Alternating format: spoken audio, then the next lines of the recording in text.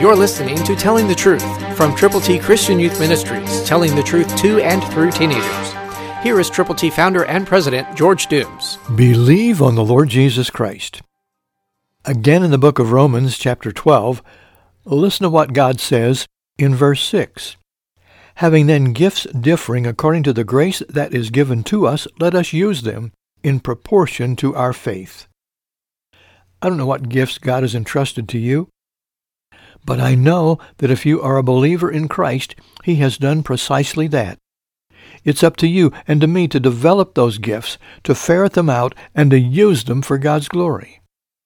According to the grace that is given to us, if we don't use them, as the adage goes, we will lose them. So let's make sure that we are developing the gifts that God has entrusted and that we are using them to glorify Him in proportion to our faith. How much faith do you have? Do you really believe that God did something so special that He has given you life that lasts forever? If you trusted Jesus Christ, will you tell other people that they too can have that eternal life?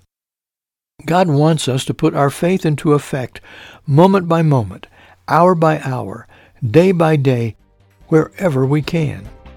So fellowship with other believers, read God's Word, pray consistently, expectantly, and go. Christ through you can change the world.